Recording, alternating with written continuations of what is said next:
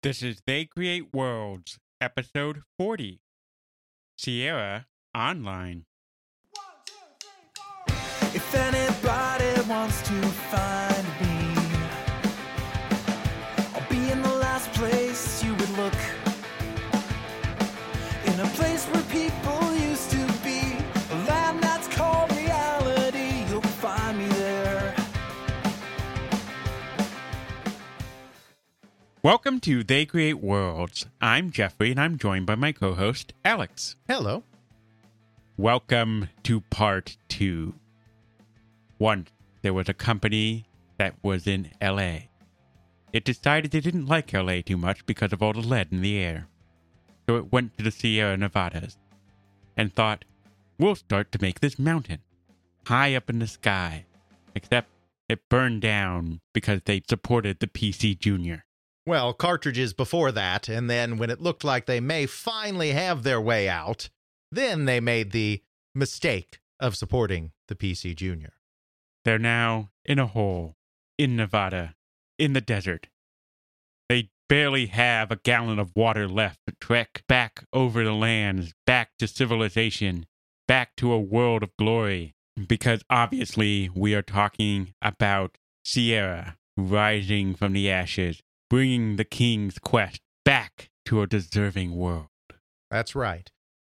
Sierra is a company that had risen to pretty decent heights pretty quickly, at least as far as computer game software companies go in the early 1980s, and then fell back to earth very quickly when they embraced a cartridge market that was just on the verge of going completely soft.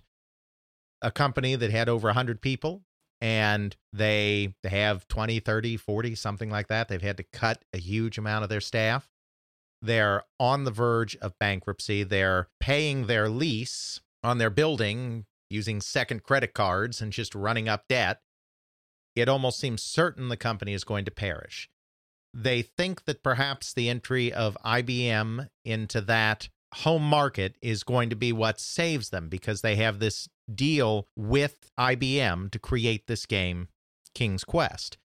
The good news is, because IBM wants it to be a showcase for their new computer, they are funding the majority of the development, because there's no way Sierra at this point has the money for a really top-notch AAA game development. They're also doing the publishing under IBM's own label. So if it weren't for the fact that IBM were fronting a lot of the costs of making and publishing this game, there's a good chance they wouldn't even be able to do that. But they've got this game, they got it together, and for the time, it is technically astounding. To have your little character of Sir Graham walking across the screen, coming to a tree or a bush, and actually disappearing behind it, or walking in front of it, giving this illusion of depth, of three-dimensionality to this game world, is unprecedented in any kind of adventure game. It's kind of funny because adventure gaming had actually been moving back away from images again. There had been a brief period of time where other companies were following Sierra by adding pictures to their games. Scott Adams added pictures in some of his games, for instance. There was Penguin Software that had some adventure games with graphics. But that had become to be seen as a dead end. There was this new push towards bookware. This was the height of Infocom's popularity and commercial success with all-text adventures. And you had book publishers even, like Simon & Schuster, becoming interested in the text adventure as an art form. So the entire adventure game industry that had been briefly flirting with pictures was now moving completely back into text. And here is Sierra putting out this cartoon, essentially, on the computer for you to play. And it was astounding. It's hard to picture today, but it got to have been somewhat similar to someone seeing The Wizard of Oz for the first time in 1939, when Dorothy opens the door after the tornado onto the land of Oz, and suddenly it's in vivid color. That's kind of what we're looking at here. It's still parser-based. You still have to type commands to perform actions, other than moving around, which you can now do using arrows.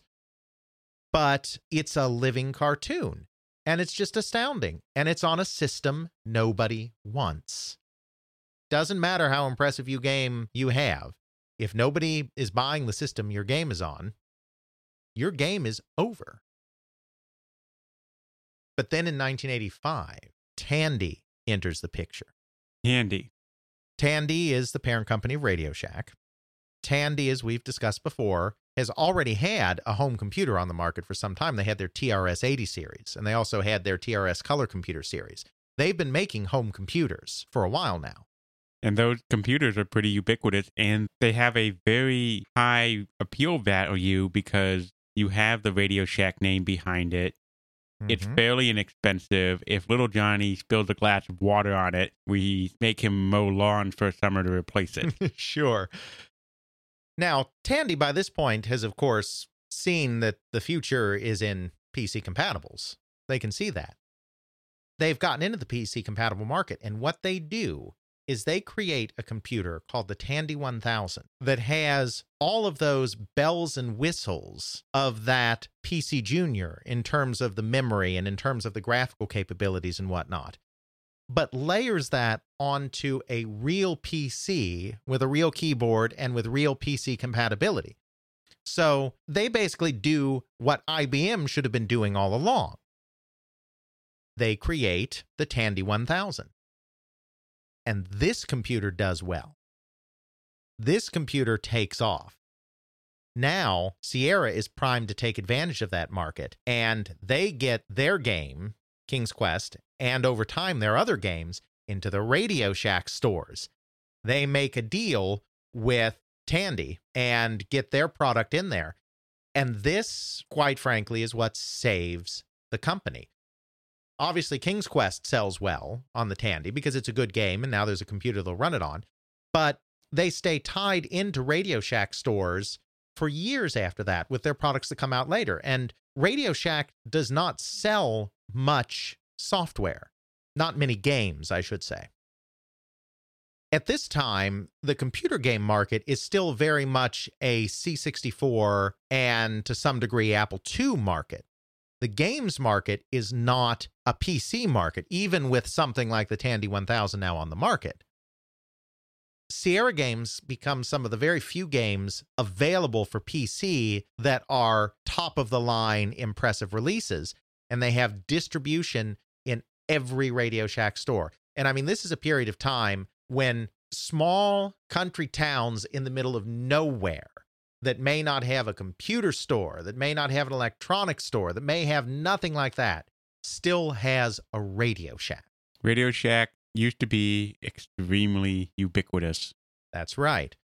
So they're getting their games in front of a wide audience, and they're getting their games in front of an audience in small town America that doesn't necessarily have an outlet for some of the other stuff going on a C64 or an Apple II, or at least don't have as easy an access to that kind of stuff.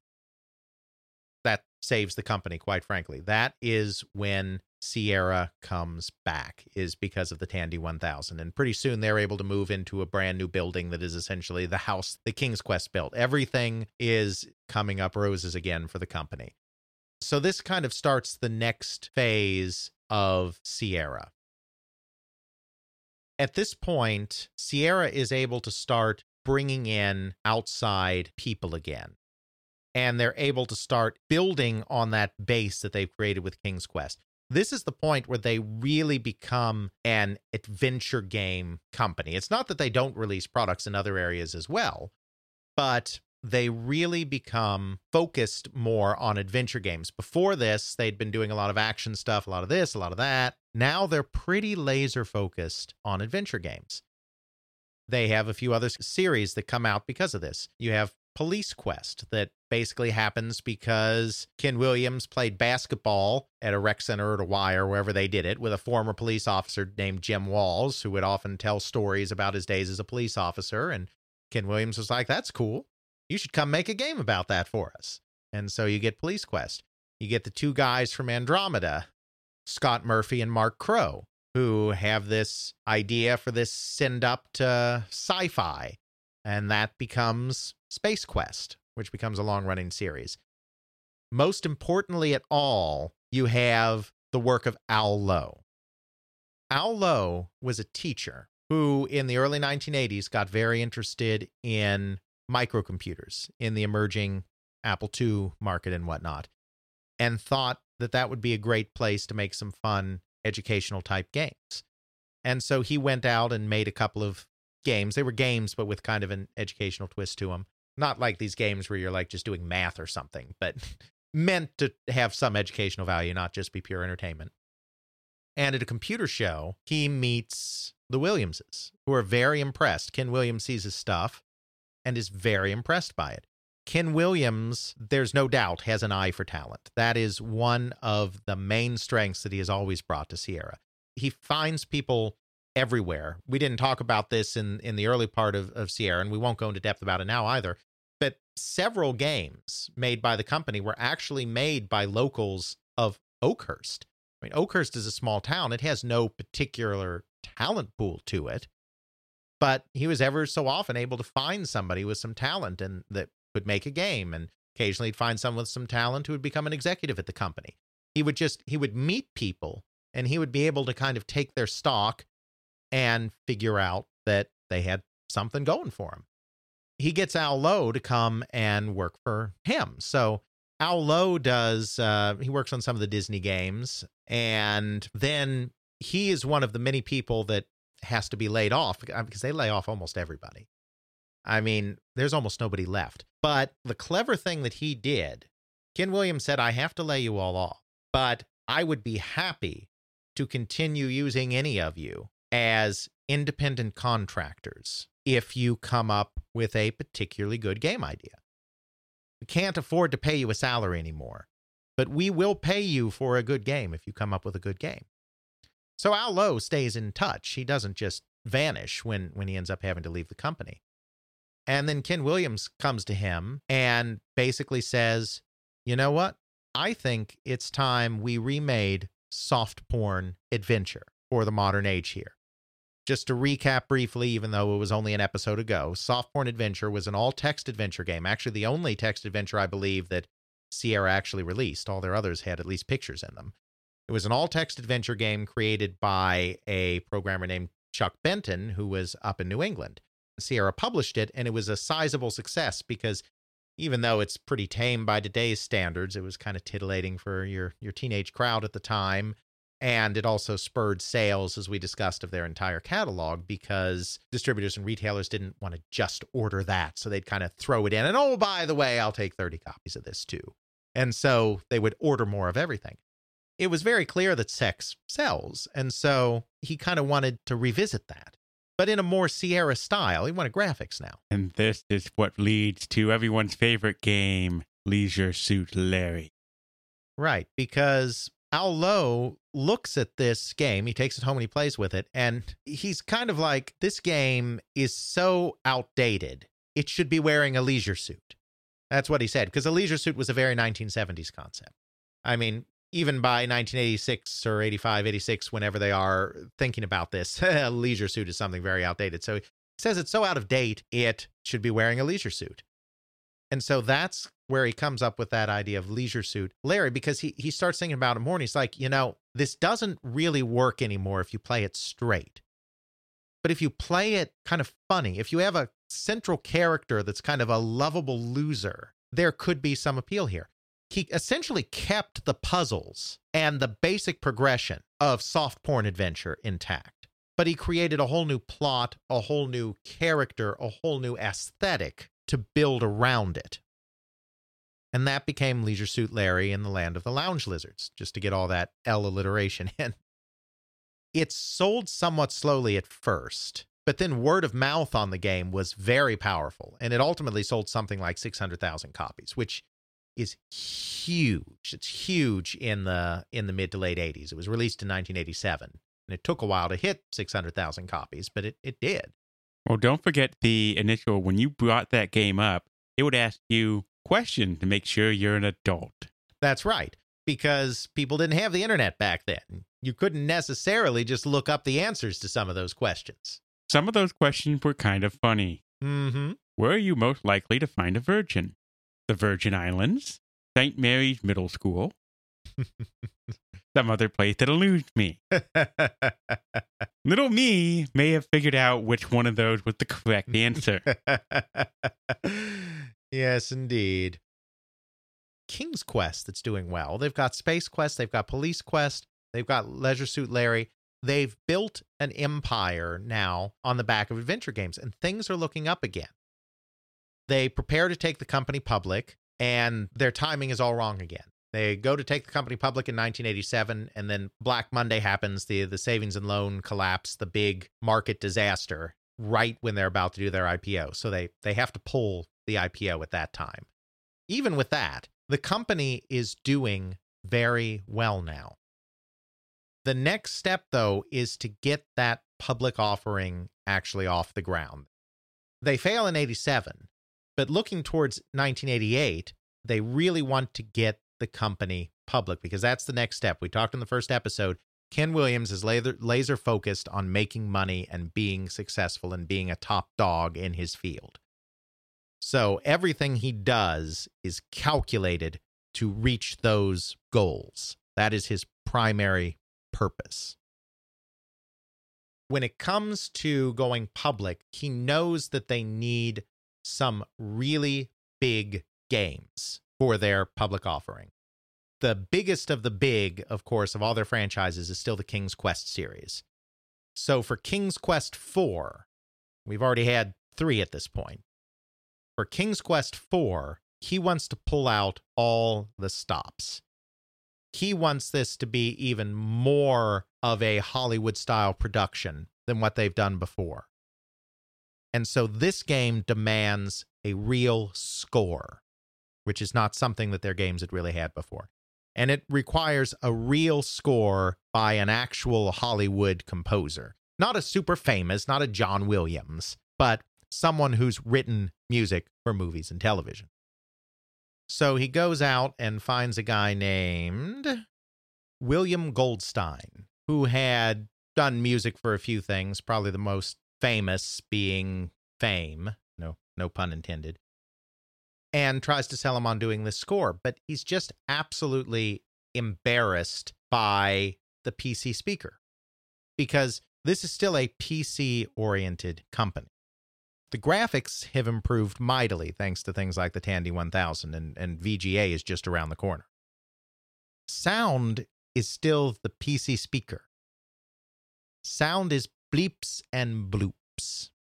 I will try to find something that demonstrates this and throw it in the show notes. It is, if you have not heard music coming out of a PC speaker, you have not suffered.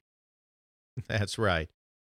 There's no way that the big score he wants to do can be in any way suited to a PC speaker. That's just poor form right there. This is when he learns about the emerging world of sound cards. They're just starting. Roland has something out, the synthesizer company, and Creative Labs is just getting going. This is a little pre-Sound Blaster, but the company's getting going. AdLib, there are a few companies that are starting to create sound cards. So clearly, this score is going to have to be composed for these sound cards. But the sound cards don't have that big a market yet. So Ken Williams actually helps these companies. He makes deals with them to advertise their products in Sierra's catalog, in Sierra's product catalog. He provides them with publicity that they would not otherwise get as these little companies trying to push this expensive new piece of technology. Ken Williams really becomes one of the principal people in the early adoption of sound cards on the IBM PC. And you have to keep in mind, in this day and age, video games on computers were really a special case. We talk about all the consoles. You had great sound and capabilities. The Nintendo, the sound that comes out of a Nintendo blows a PC speaker out of the water. Sure. The sound that comes out of the Commodore 64 blows the PC speaker out of the water. Yes. The sound that comes out of an Atari 2600 blows a PC speaker out of the freaking water. Kind of. That's a bit more of a stretch, but The PC speaker is certainly as primitive as you can possibly get because the PC is not primarily a multimedia machine at this time. The multimedia revolution on the PC hasn't happened yet. It's a business computer that people occasionally bring home and may fool around with other things on. It's not the games machine. That's the Commodore 64. That's the Apple II, though at this point the Apple II is getting kind of long in the tooth. But Ken Williams insisted always on being an IBM company before all others. They kept releasing their stuff on Apples. The Apple II finally gets to the point where people start upgrading it to 128K of memory. So King's Quest does appear on Apple computers, and some of the sequels appear on Apple computers. They're more primitive, of course, but they can at least sell them on there. He's not on the Commodore 64 because the VIC-20, the Commodore VIC-20, nearly killed his company. So he's done with Commodore. He's done with that nonsense. His games are not on consoles because the console market crash nearly killed his company. He does not put his games on the NES. King's Quest V is ported by some other company to the NES at some point later on, but it's not directly by Sierra. Sierra does not do console games, period. They don't have a console division. They don't have console programmers. They don't publish on console. With just a couple of very small exceptions, like that King's Quest V port, they don't license to other companies to put on consoles. Ken Williams will not be on console. He's also not on the home computers of the 16-bit era, the Atari ST and the Amiga, which never in the United States get a huge amount of market penetration. He is on IBM because, as we talked about in our previous episode, this is a guy that really respects and understands and appreciates the titans that are at the top of their field. We said that his two biggest heroes were Jim Henson and Walt Disney. Men that built empires by having a certain amount of skill and knowledge in a particular field, but then used their business acumen and their vision to grow something bigger than anyone could have possibly imagined. IBM isn't quite the same as that because they're not a creative company, but IBM is the gold standard in computers. Ken Williams is convinced that IBM's day is going to come. And that makes him a visionary. He's too early. Every year he thinks it's going to be the year, 86, 87, 88, whatever. This is going to be the year that PC finally arrives because he can't imagine that the company that is the gold standard in computers, that is the gold standard in personal computers in the workplace, isn't going to one of these days figure out how to get an advanced computer in the home. And he knows it's coming because as they try to expand their product line in anticipation of going public, they make a deal with Game Arts, which is a Japanese computer game publisher, to bring some of their games over to the United States and publish them under the Sierra label. He's been to Japan and he's seen the NEC computers, NEC computers. These computers have great graphics. They're not straight PCs. They're based on a somewhat similar architecture, but they're not PCs. And they have a higher resolution because, as we've talked about before, you need to be able to distinguish individual kanji on the monitor. And you can't do that without a very high resolution monitor. So the Japanese computers are way ahead of the similar IBM PC and PC compatible computers in the US market because they need that resolution to display the graphics. But Ken Williams recognizes right away that this level of graphical sophistication may not be in the United States now, because it's not needed in a business setting. But if they can do it in Japan, IBM and Compaq and all the other companies making PCs are going to eventually bring that same level of graphical sophistication to the United States. It's just going to take more time.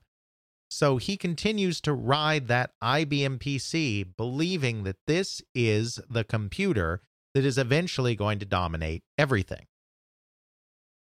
When he hits an obstacle like only having a very primitive PC speaker on a PC and him wanting to do a big elaborate score for the latest King's Quest game, His solution is not going to be, we'll put this on the Amiga instead. No, his solution is going to be, if the PC can't do this, we have to make the PC do this. That's the same in all other fields. We mentioned briefly in the previous episode that he had one of the first games that allowed play over a modem. Mixed Up Mother Goose, which is, I know, a game that you're familiar with, was the first entertainment product to appear on a CD-ROM. It didn't originally appear on a CD-ROM. It originally came out on disc. But there was a CD-ROM version, and that came out in 1988, which even predates Manhole that the Miller brothers did for Mediagenic. They pushed sound cards before anyone else. I don't think they were the very first company to support a sound card. But it's not just the King's Quest IV supported sound cards. It's that they marketed sound cards on behalf of the sound card companies. They pushed sound cards onto people. A couple years later, King's Quest V is one of the very early games to support VGA graphics. They're pushing the technology on the PC because Ken Williams is convinced that the PC is going to dominate and that the only way for the PC to be a dominant games machine and for his games to be dominant games on the PC is to push the technology as much as possible. So he's not the only guy that you have to give credit to for technological advancement on the PC. Certainly Chris Roberts with Wing Commander, and we talked about in the Origin episode. Certainly the Miller brothers with Myst, Trilobite with the Seventh Guest. These all play a role.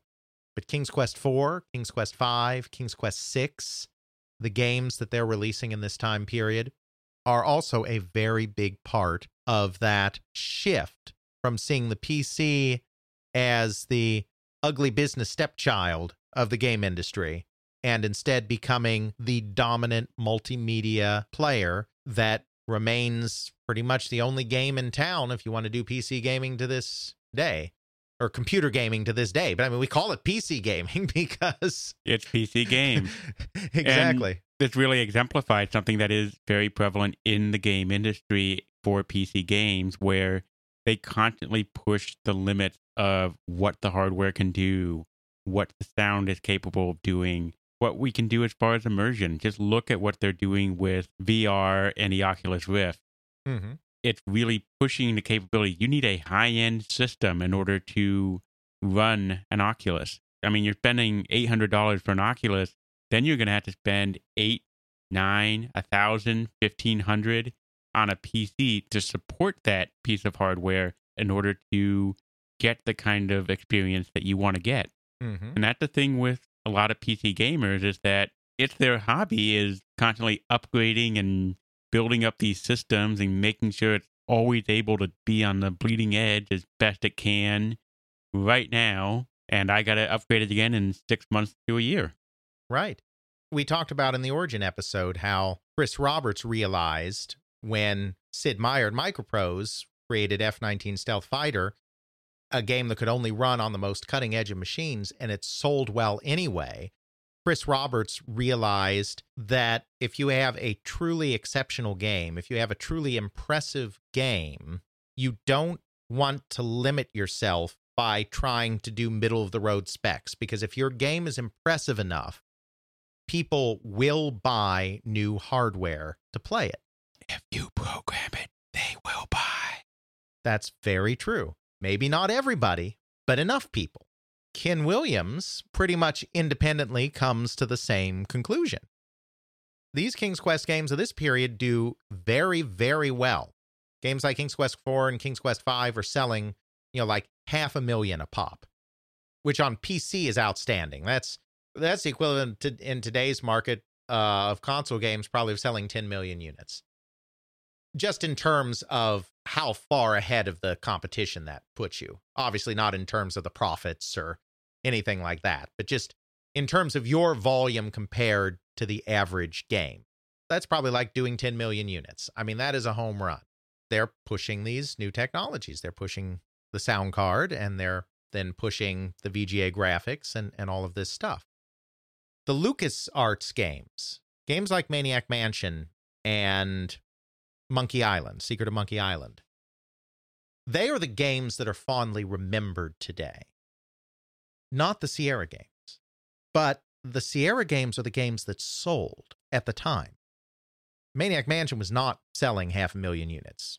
Secret of Monkey Island was not selling 500,000 units. There's a disconnect here because, quite frankly, a lot of the Sierra Adventure output was not very good. They were always at the cutting edge technologically, so it always looked great, it always felt great, it always sounded great. But in hindsight, the game design was somewhat lacking. The controls on the pre-Icon days, King's Quest V finally went to an fully Icon-based system, similar to what LucasArts had already pioneered with their Scum engine. But the pre-Icon games, 1 through 4, they had very finicky controls. You hit the arrow once and they start moving in a direction. You hit the arrow in that same direction and they stop. Or you hit the arrow in another direction and they immediately start moving in that direction without any transition. I have lost so many people to the tree. Yes. They decided that they needed to be realistic so that if you're on a ladder and you fall off the ladder because there's not anti-aliasing, the ladders aren't straight up and down, it's pixels, so it's an isometric world, so they're slightly diagonal, so you always have to be tweaking the way you're moving a little bit. And they decided that if you fall off the ladder, or if you fall out of the tree in the first game, that's going to kill you.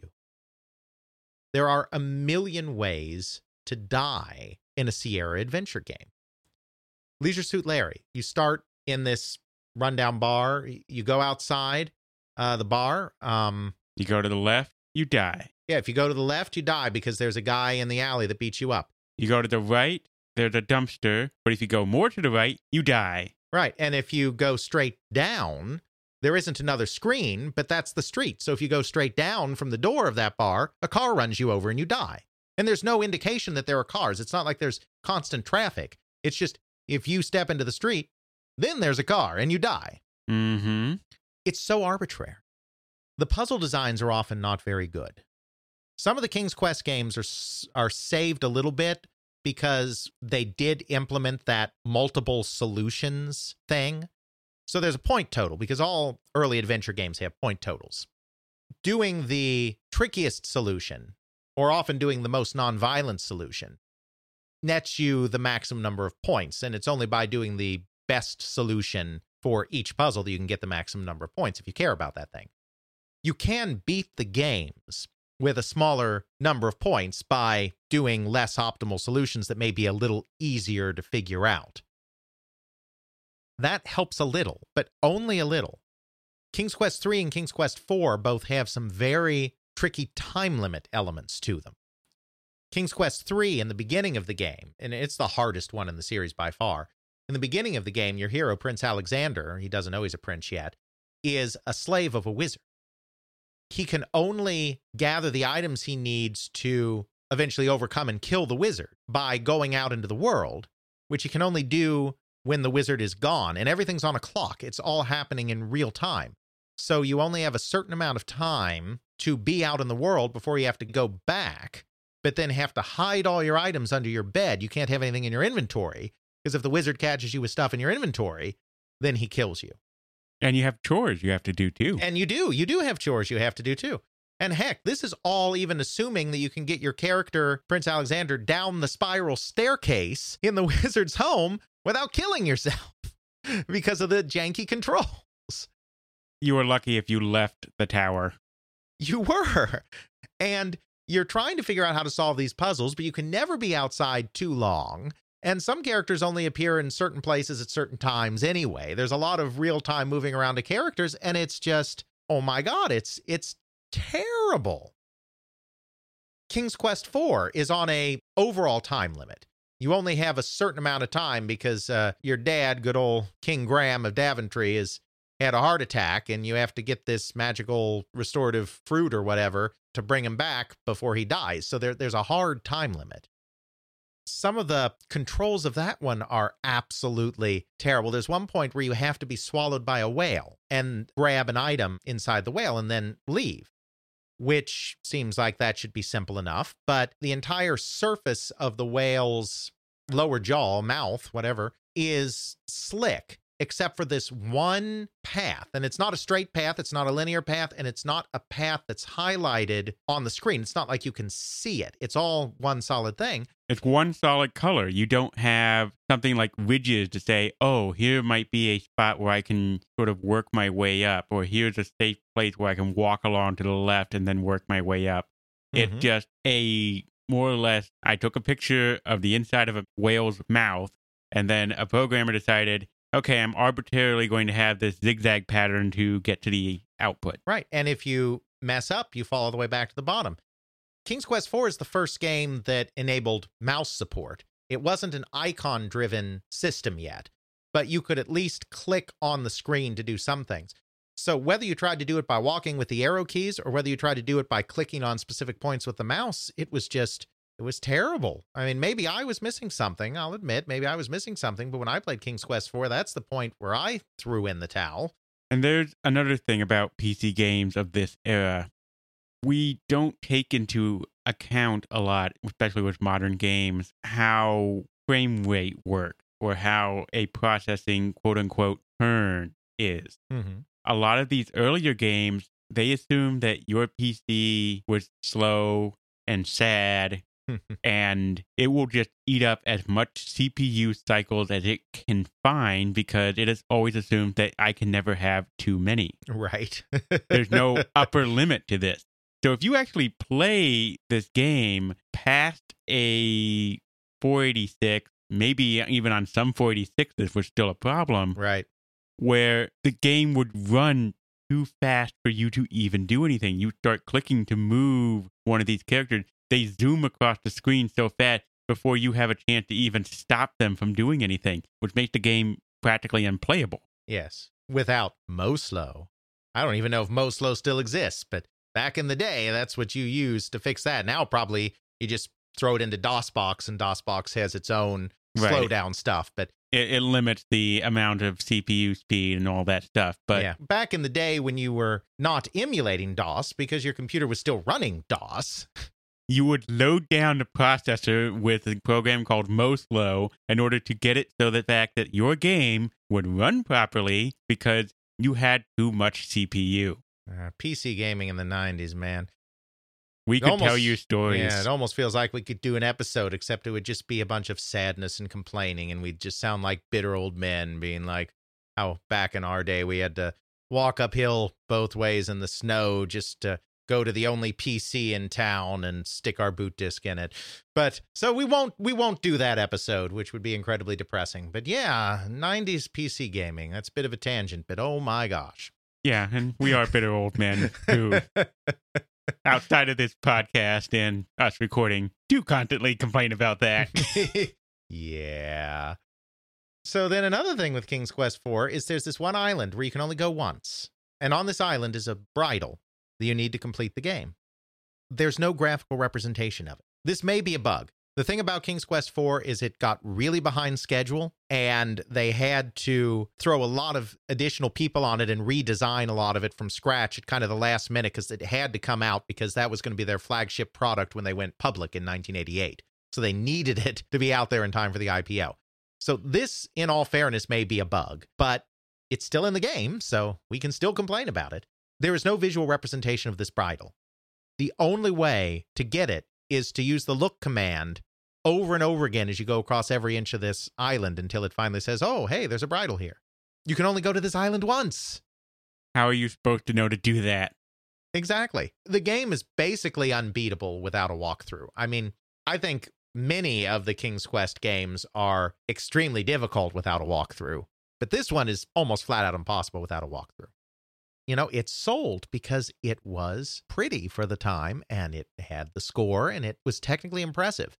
Sierra had the name recognition, Sierra had the marketing clout, and Sierra just had the plain impressive technology and was basically the only game in town on the PC for the longest time, or at least the best game in town on the PC, since they were optimized for that instead of doing it first on the Commodore 64 or the Amiga or whatever.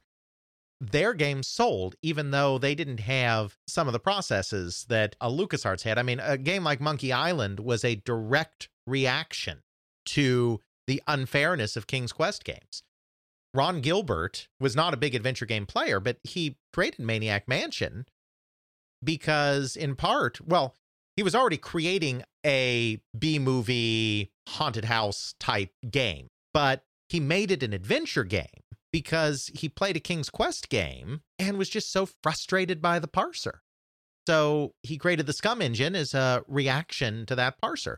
And he was fed up with all the dying and all the dead ends and whatnot. And so Maniac Mansion, because he was new at designing adventure games, still had some dead ends and some no-win scenarios in it inadvertently. But with Monkey Island, he was being very, very careful to avoid any kind of dead ends and avoid any kind of death situation because he really did not like that Sierra Adventure Game School. And today, it's the Ron Gilbert School of adventure games that has won out. Today, people believe that that is the way to craft an adventure game. But back in the day, while those games were highly regarded by critics and had their fans, they were not the big sellers that the Sierra Adventure games were. But now, if you look at people that compose lists of top 100 PC games or top 50 PC games or whatever of all time, you're going to find few, if any, Sierra Adventures on there. But you'll find some LucasArts games, that's for sure. You know, that's just kind of an interesting contrast because today they're just not the first games that people think of, quite frankly. But in their time, they were huge. So Sierra becomes a public company in 1988. Now the next stage that the company needs to take if they're going to keep growing is they need to expand by buying other companies. This is the period of time when consolidation is beginning to hit the computer game industry. In the 1980s, it used to be okay to be a company that just did one or two things really well. Surtex, the Wizardry Company, great. Origins, the Ultima Company, fantastic. SSI is the Wargaming Company, and later on the Gold Box Company. It's like, swell. You can do that. Well, game development's getting more expensive. Certain publishers are getting bigger than others, like your Electronic Artses and your Activisions before Activision kind of falls off the Mediagenic cliff. And you can't really be good at just one thing anymore. Ken Williams understands innately that the company needs to start diversifying. And there are a couple of different ways to do this. There's diversifying your own in-house product, and there's seeking out other companies. He does both. The first company that they buy is a company up in Eugene, Oregon called Dynamics. Dynamics has made its bones really as a military simulation company primarily. It's not the only stuff they did, but that was the big one. Damon Sly, one of the co-founders of the company, had created a game called Stellar 7 way back in 1984 that was impressive because it offered Battlezone style gameplay, vector graphics, three-dimensional world on computer platforms, which was just kind of stunning for that time period. That led to a deal with Electronic Arts to do an updated version of that on the Amiga in 1986 called Arctic Fox, because they were really pushing the Amiga briefly. Electronic Arts was, as we discussed. And from there, they became an affiliated publisher of Activision and started publishing their own product. And Damon Sly was really getting into the flight simulation, the accurate simulation stuff. And they published a slew of games. They did like 6 or 7 in 1 year, which was impressive for a small publisher. One of which was a game called A-10 Tank Killer, which was a flight simulator simulating the A-10 close air support attack aircraft. The A-10, this was released like in 1989, I think. And then during the Gulf War, the A-10 was heavily covered as this amazing plane that the U.S. Air Force had. And so A-10 sold bucket load because the A-10 was in the press. Ken Williams was very impressed that they were able to publish all of those games. He saw that this was a talented company with talented people that could really get stuff done. Dynamics hated the hassle of being a publisher. Being a publisher is hard. So it was kind of a match made in heaven. So Ken Williams ends up buying Dynamics. And Dynamics basically continues to operate completely independently. It still has its own president. It still has its own staff and everything. It's just that now certain publishing responsibilities are taken on by Sierra. So they have a little less pressure to survive. So that gets them into flight simulators. Dynamics does a game called Red Baron that is hugely popular, a World War I simulator. They do Aces Over the Pacific and Aces Over Europe, which are very popular World War II simulators.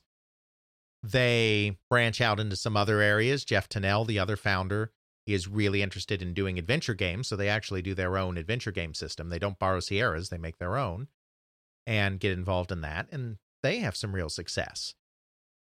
Internally, he starts looking for new talent, and he goes through a system where he basically hires a new game developer and has them apprentice with an existing game developer to help them on one of their projects, and then gives them the opportunity to create their own game after that. And so that's how, for instance, Jane Jensen joins the company. She's wants to get involved in writing, and she helps out on King's Quest VI with Roberta Williams, and then is given the opportunity to do her own series, which becomes the Gabriel Knight series of kind of not straight horror adventure gaming, but kind of dark gothic kind of adventure games with lots of voodoo and lots of stuff like that, conspiracy theories and whatnot. So that's another series that becomes a hit. He realizes that they need to get into role-playing games because role-playing games are big and they're not really in there. And that leads him to accept an idea for a programmer that's already working at the company called Corey Cole, whom, along with his wife, Lori Cole, has been avid D&D aficionados and have published some paper products on their own, pen and paper products on their own, to do a kind of adventure game, role-playing game hybrid. And that becomes the Quest for Glory series, which is far more playable than a lot of the adventure games that the company was doing at the time, because Lori and Corey had kind of a better idea on how to do some design. And so Quest for Glory becomes another kind of big staple series for them. He looks at all sorts of other stuff too. He almost buys Westwood at one point, the makers of Dune 2. They came very close to signing, but in the end, Virgin was also courting them, and they felt that they would have just a little bit more freedom at Virgin to do what they wanted, and so they went with Virgin instead of with Sierra. Of course, as you know from reading Masters of Doom, they almost bought id at one point as well. Yep. He's looking everywhere. He's trying to build the company some more. He doesn't end up buying that many companies in these early days, but he does strike it rich with Dynamics, at least. And he's constantly on the lookout for new things and still on the lookout for new technologies, which is why he does the Sierra Network, which we talked about in the first episode. So we don't really need to repeat that again, except just to say he's got this network going for people to meet and play games together and adventure together. And it's kind of the World Wide Web in microcosm, but it's just a network of PCs in the office that's running this whole thing. So there's a lot going on, but once again, Ken Williams' kind of weakness manifests itself because of this. We talked in the first episode about how he's not really the administrative type. He's not really the nitty-gritty detail type. That's just not his thing. He recognizes talent. He recognizes good game design. Well, I should say he recognizes game design that's going to be popular. We already discussed how a lot of the game design isn't actually all that good. He is good at going around and inspiring teams to do a good job and do better. He's good at being a CEO. He's good at being the vision guy, as we said. He's not so good being the day-to-day guy. It's getting to the point where the people that he has surrounding him to try and kind of handle some of that stuff just aren't good enough. And the reason for that, quite frankly, is Oakhurst, California. Sierra is still in this little town in the foothills. There's a little more there than there was when they first arrived. There's a supermarket now. That's good. Apparently 1,500 people showed up for the grand opening of that supermarket because that was That was an exciting and pretty big deal. It's like our first day when we had indoor plumbing. Right. So there's a little more there than there used to be, but there's not much there. So if you are hotshot salesman, if you are a hotshot financial guy, if you are a hotshot president guy, are you going to go work for the company in Silicon Valley that really wants you? Where you have all the culture of San Francisco and Stanford and everything else going on?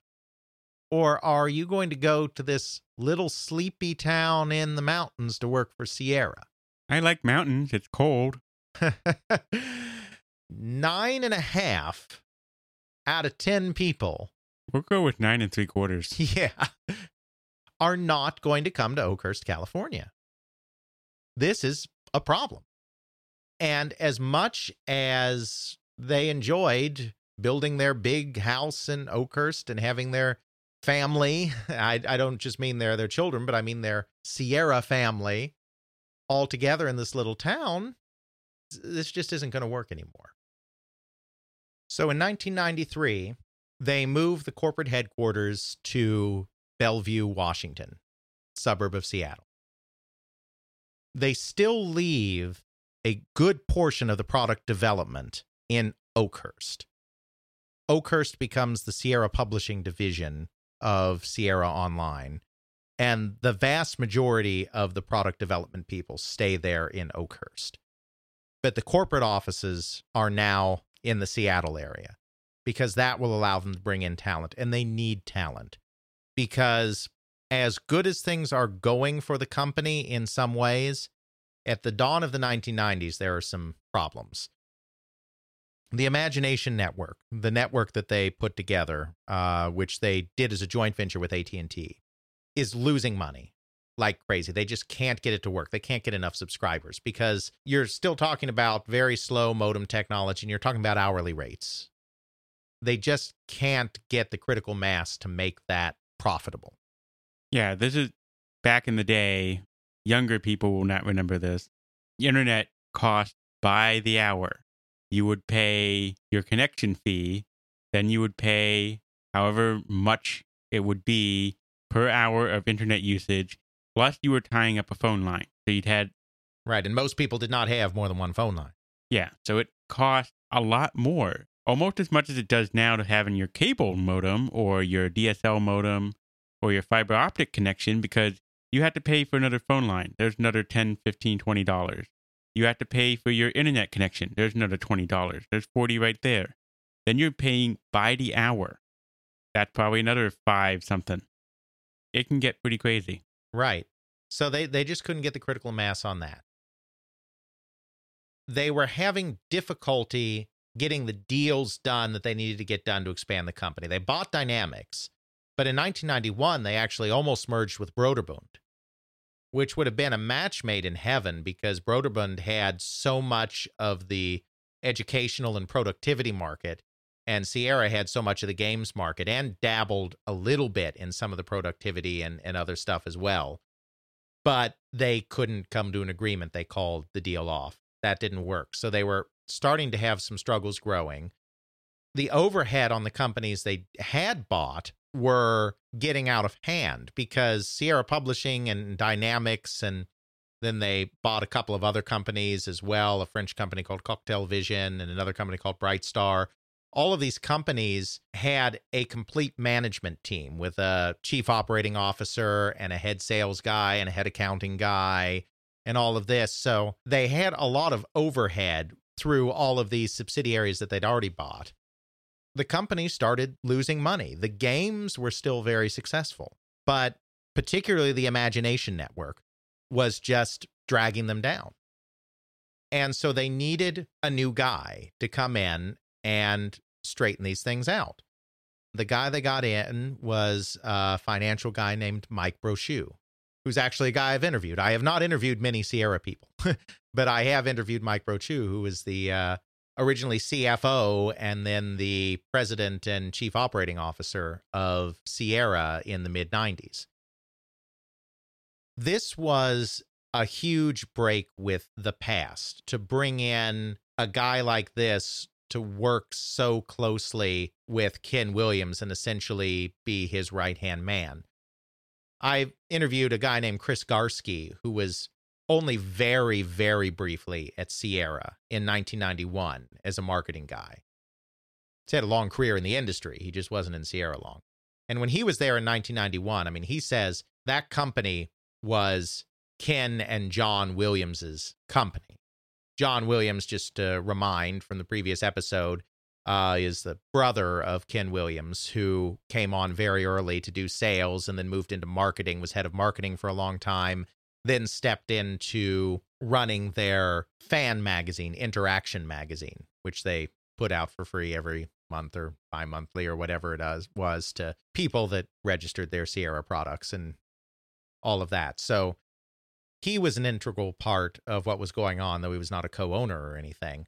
And Chris Garsky said when he was there in 1991, it was their company. They were the ones really calling the shots on everything because Ken Williams is a bit of a control freak, as we also discussed before.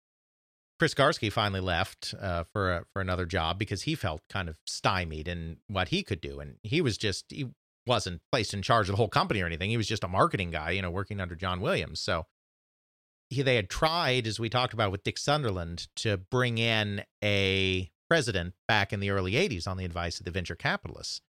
It didn't work. They clashed and clashed and clashed, and Ken Williams finally fired him. I don't know how he did it, but Mike Brochu was able to get Ken Williams to take him into his confidence and to kind of make him his right-hand man. Even when he was CFO, even though he didn't have the president title originally, he basically operated it as the president of the company from the very beginning. He's a financial guy. He's not a game player. He's not a creative guy. He doesn't understand that side of the business. He readily admitted that to me himself.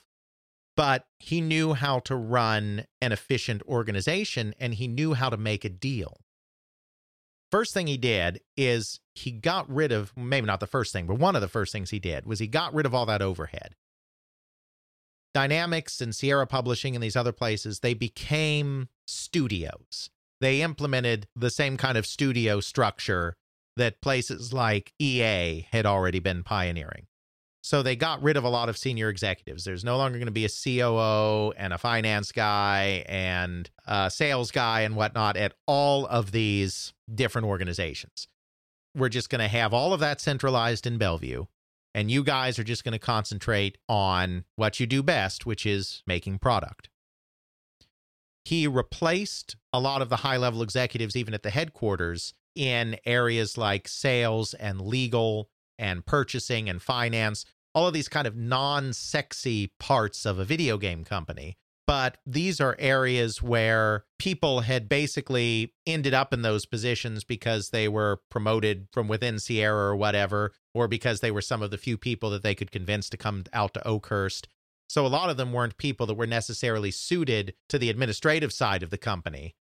They were creative people or whatever that had ended up in an administrative role, especially after the longtime CFO of the company, Ed Heinbockel, had actually left the company in 1991 to found his own company and took a few people like Jim Walls of Police Quest fame with him. He put a better administrative team in place.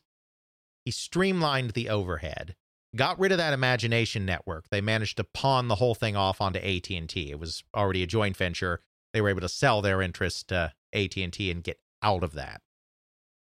He started making deals with other companies. Now, he didn't identify the companies. Ken Williams would identify the companies that he thought were very good at what they were doing. And then Mike Brochu would close the deal. He'd be the one that would make the deal. So they bought Papyrus, which was very well regarded for its racing simulations. These are games that focus less on the adrenaline and action. These aren't your Daytona USA type racing games. These are more your Gran Turismo type racing games, except on the computer where it's accurately modeling the physics and whatnot. They buy Impressions, makers of Lords of the Realm, so that they can get into the strategy arena. They bought Sublogic, which were the creators of the original Flight Simulator game that eventually became Microsoft Flight Simulator. The founder of the company, the Creative Flight Simulator, Bruce Artwick, wasn't there anymore, but the company was still around and still making products. So they bought that company because that gave them another entree into the simulation space, even though they already had Dynamics doing some of that stuff as well.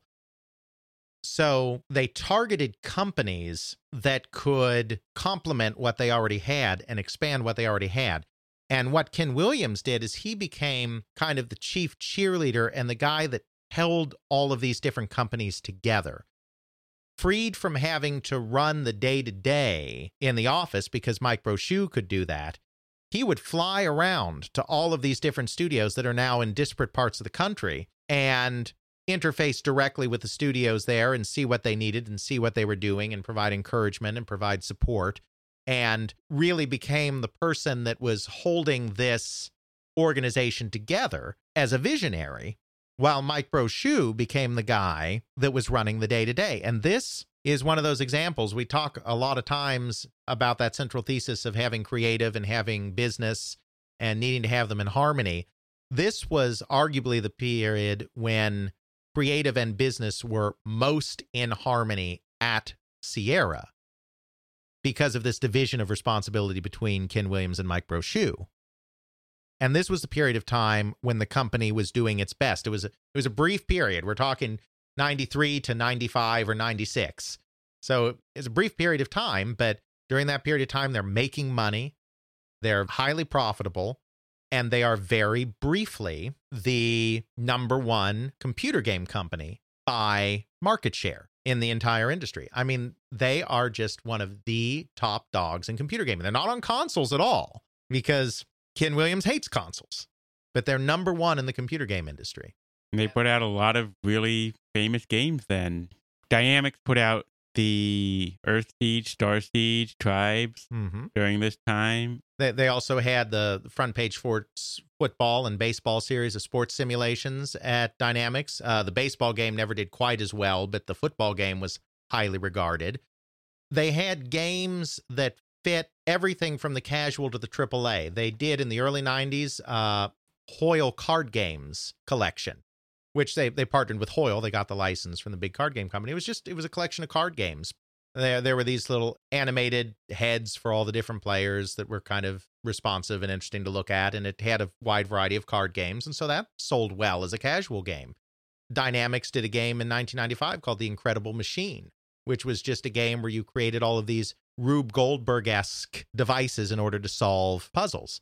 It sold 250,000 copies and made huge profits because they developed that for almost nothing. I mean, it was a very cheap game to make. Yeah, the early 90s, mid 90s, it was hard not to almost see an entire shelf dedicated to Sierra products. They were huge. And then their biggest hit ever, kind of their high watermark, I guess, if you will, was in 1995 with the game Phantasmagoria. This was, again, an example of them pushing the state of the art. It ended up being the wrong state of the art because this was the period, the Sillywood period, where it was thought that interactive movies would kind of be the future of adventure gaming, maybe even the future of all gaming. Phantasmagoria was a horror game filmed with live actors against computer-generated sets. It was all blue screen work, not green screen, blue screen. It was designed to be an introductory level game, so it didn't have a lot of the unfair and arbitrary puzzle nonsense that most of the King's Quest games did. Really, the puzzles were too easy. I mean, seems like Roberta Williams, because she designed this too, either makes the puzzles too ridiculous or makes them so there are no puzzles at all. It received a lot of press because it was a mature game. It had some slightly more graphic death scenes. It had a rape scene, which was incredibly controversial.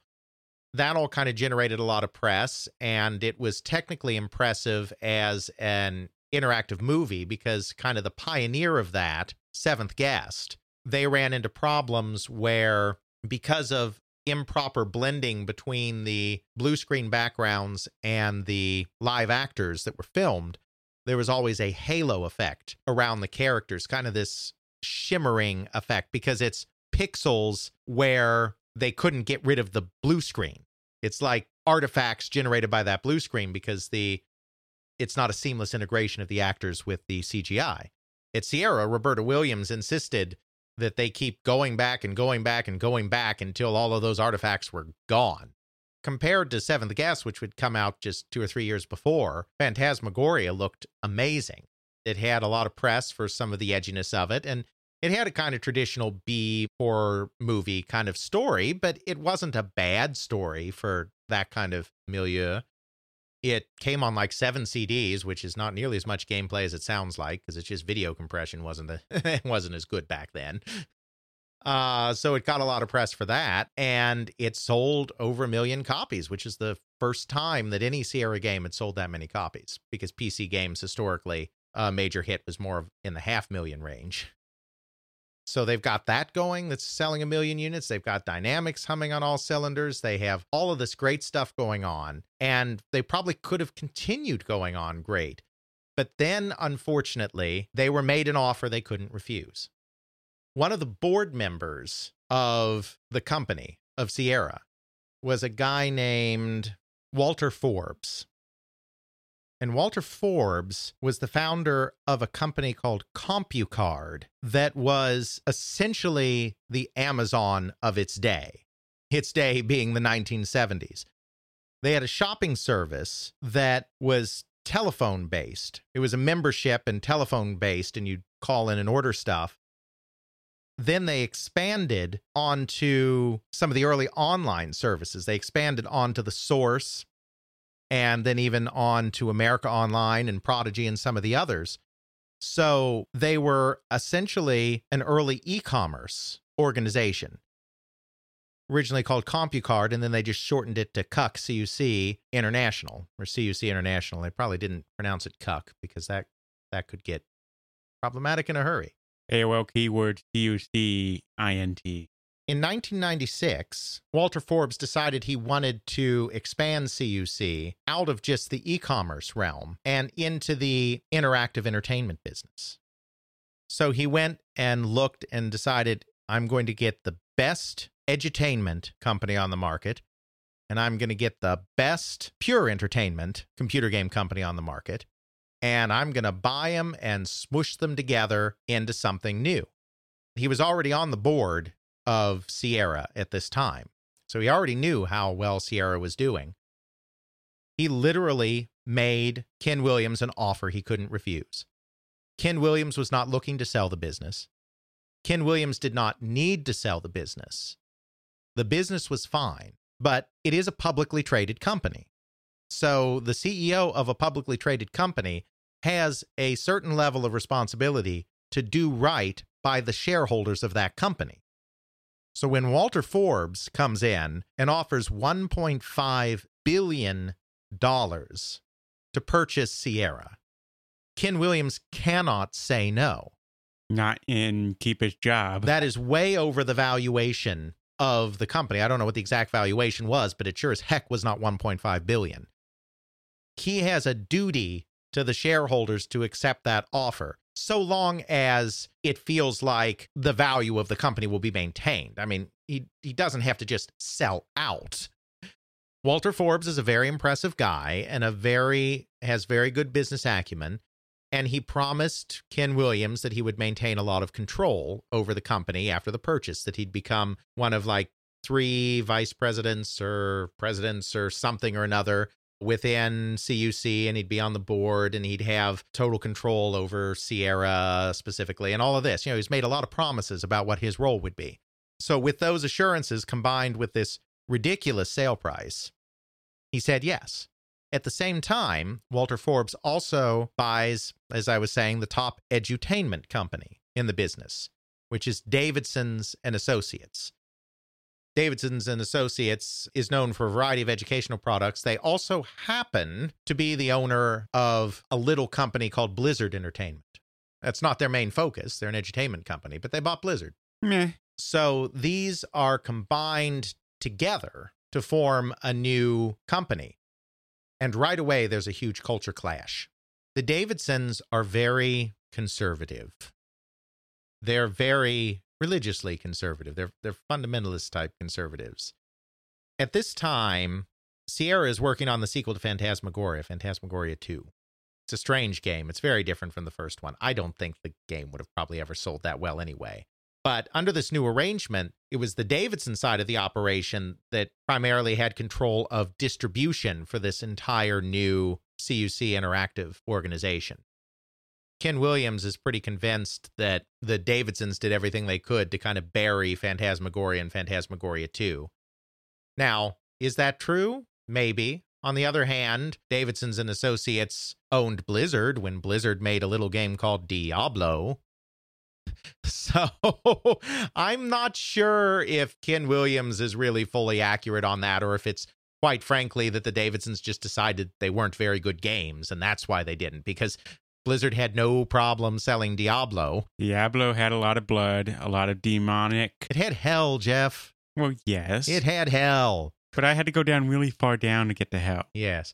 And Davidson's never really interfered with Blizzard. If there's been one common feature of every company that's owned Blizzard, and they've been owned by a few different companies now, it's that every single one of them leaves them the F alone. And they just sit back and wait for the Blizzard eventual train of money to come in. Pretty much. Was that really the problem, considering the great track record that Blizzard had with the Davidsons? I don't know, but that's Ken Williams' side of the story. But there was definitely a clash there. There was a clash between these two parts of the company, and Ken Williams felt that he was not given the control that he was promised. So eventually he walks away from the company. He doesn't stay very long. He's a control freak, so if he's not in control, what's he doing there? You know? Other problems very quickly occur. In 1997, CUC makes another deal. They merge with a company called HFS Incorporated, which is a hospitality company, products for hotels and stuff like that. And they form a new company called Cendant Corporation, Cendant. Not long after that deal is finished, it's discovered that Walter Forbes and his executive staff had engaged in some rather dodgy accounting practices over the course of several years. Maybe something called fraud? Yeah. There was jail time involved. It was pretty bad. That throws Cendant into complete and utter turmoil. Eventually, that's what leads to the sale of the entire Cendant Corporation to Vivendi, a French public utilities company with a chairman that had aspirations of becoming a major media conglomerate. They bought Universal Pictures, they bought Cendant and got that stuff, and they bought all sorts of things. I think they were actually technically, I think they were briefly actually owned by a different French company called Havas, and then Havas was purchased by Vivendi. So there was actually one other step in between, but suddenly these French get involved.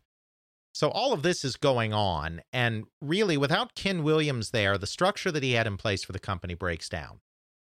The company worked because Ken Williams had the energy and the drive and the willingness to fly between all of these different places. They've got all these studios, and kind of hold them all together through his own person.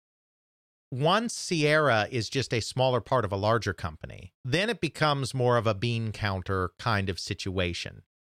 Why does our Sierra division have people in Oakhurst and Seattle and Oregon and France and here and there and everywhere? That's not efficient. So slowly over time, these start to get more and more and more and more consolidated. Dynamics closes in 2001. Oakhurst, I think, is shut down even before that, like at the end of the 90s. You know, piece by piece, the Sierra legacy is kind of dismantled in the interest of greater efficiency as being part of this much bigger company.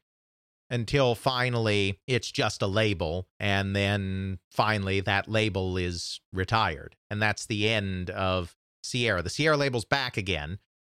Activision, which merged into Vivendi to form Activision Blizzard, and then became independent of Vivendi again, but took everything, all the game stuff with it. So even though Blizzard and Sierra and whatnot weren't part of Activision before the merger, they were all part of Activision when Activision left the merger. Activision eventually brought the label back just a couple of years ago, but that really has no ties to the original Sierra. Ken Williams' final legacy, the final thing that he did before leaving the company, one of the last game deals he made, he left before the game actually came out, was for a very interesting looking first-person shooter combining story elements with first-person gameplay called Half-Life, which was published under the Sierra Entertainment brand by Vivendi. That was one of the last deals. So right up to the end, Ken Williams had that great eye for talent and that great eye for video games.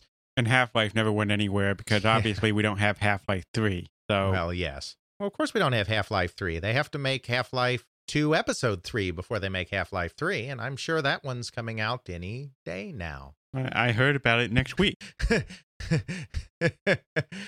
There you have it, right here on They Create Worlds. Half-Life 3 confirmed.